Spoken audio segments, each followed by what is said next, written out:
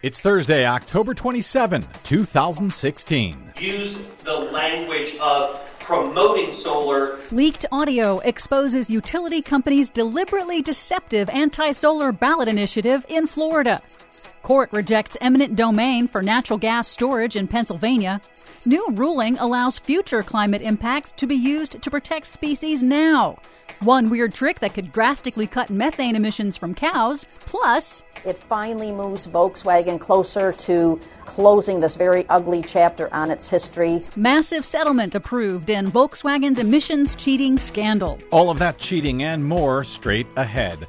From BradBlog.com, I'm Brad Friedman. And I'm Desi Doyen. Stand by for 6 minutes of independent green news, politics, analysis, and snarky comment.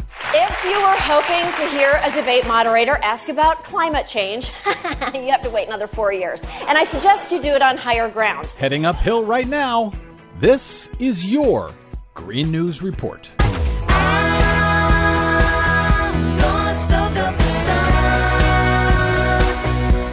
Okay, Desi Doyen, I don't know if it's in time to reach Florida voters or not, but I'm really hoping they find out about the scam that is Amendment 1 on the ballot this year. Yep, that's right. Leaked audio has now exposed how the state's utility industry and fossil fuel groups backed by the Koch brothers are behind a deceptive constitutional amendment on Florida's November ballot. Amendment 1 is written with pro-solar language, but critics say it could actually crush the solar industry in the Sunshine State by allowing monopoly utilities to charge extra fees that penalize solar homeowners. Sam Nuzzo of the Koch brothers-funded James Madison Institute was caught on tape explaining how anti-solar groups deliberately confused voters on the ballot measure. Remember this, solar polls very well to the degree that we can use a little bit of political jujitsu and take what they're kind of hitting us on and use it to our benefit, use the language of promoting solar. In an interview on the Bradcast, David Pomerantz of the Energy and Policy Institute, which obtained the audio,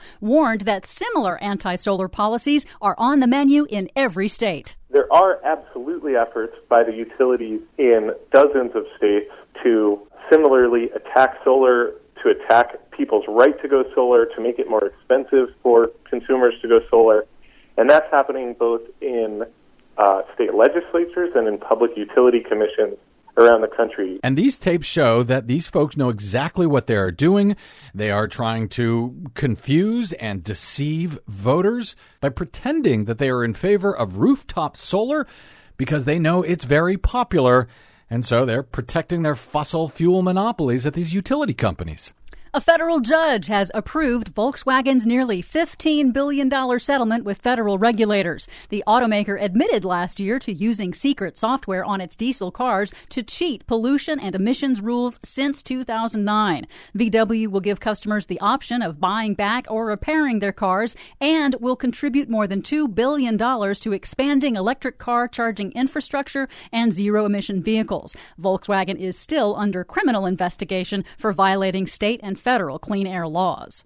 In Pennsylvania, the state Supreme Court has unanimously rejected a 4-year-old state law granting natural gas companies free rein to use eminent domain to take private land for underground natural gas storage facilities. The justices ruled that vague claims of economic growth were not good enough for seizing private land for private profits with no direct benefit to Pennsylvanians. The justices also overturned another provision of that same law that barred doctors from talking with their patients about fracking pollution. Oh, good Lord.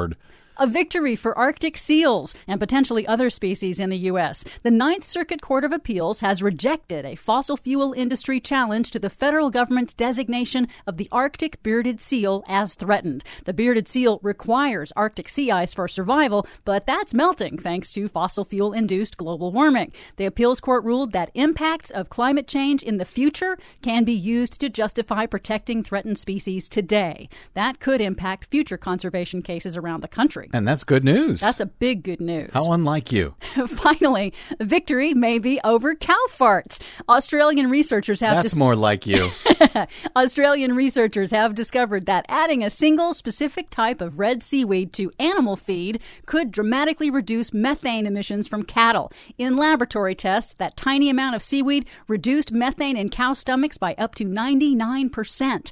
Methane is a potent greenhouse gas, so if these results can be replicated and scaled up, that seaweed feed trick could be a major new tool to reduce emissions and slow climate change. Red seaweed? Yep. Put it on your shopping list. For much more on all of these stories and the ones we couldn't get to, please check out our website at greennews.bradblog.com. Don't forget you can download our reports anytime via Stitcher, TuneIn, or iTunes. Find us and follow us on the Facebooks and the Twitters at Green News Report. I'm Brad Friedman. And I'm Desi Doyen. And this has been your Green News Report.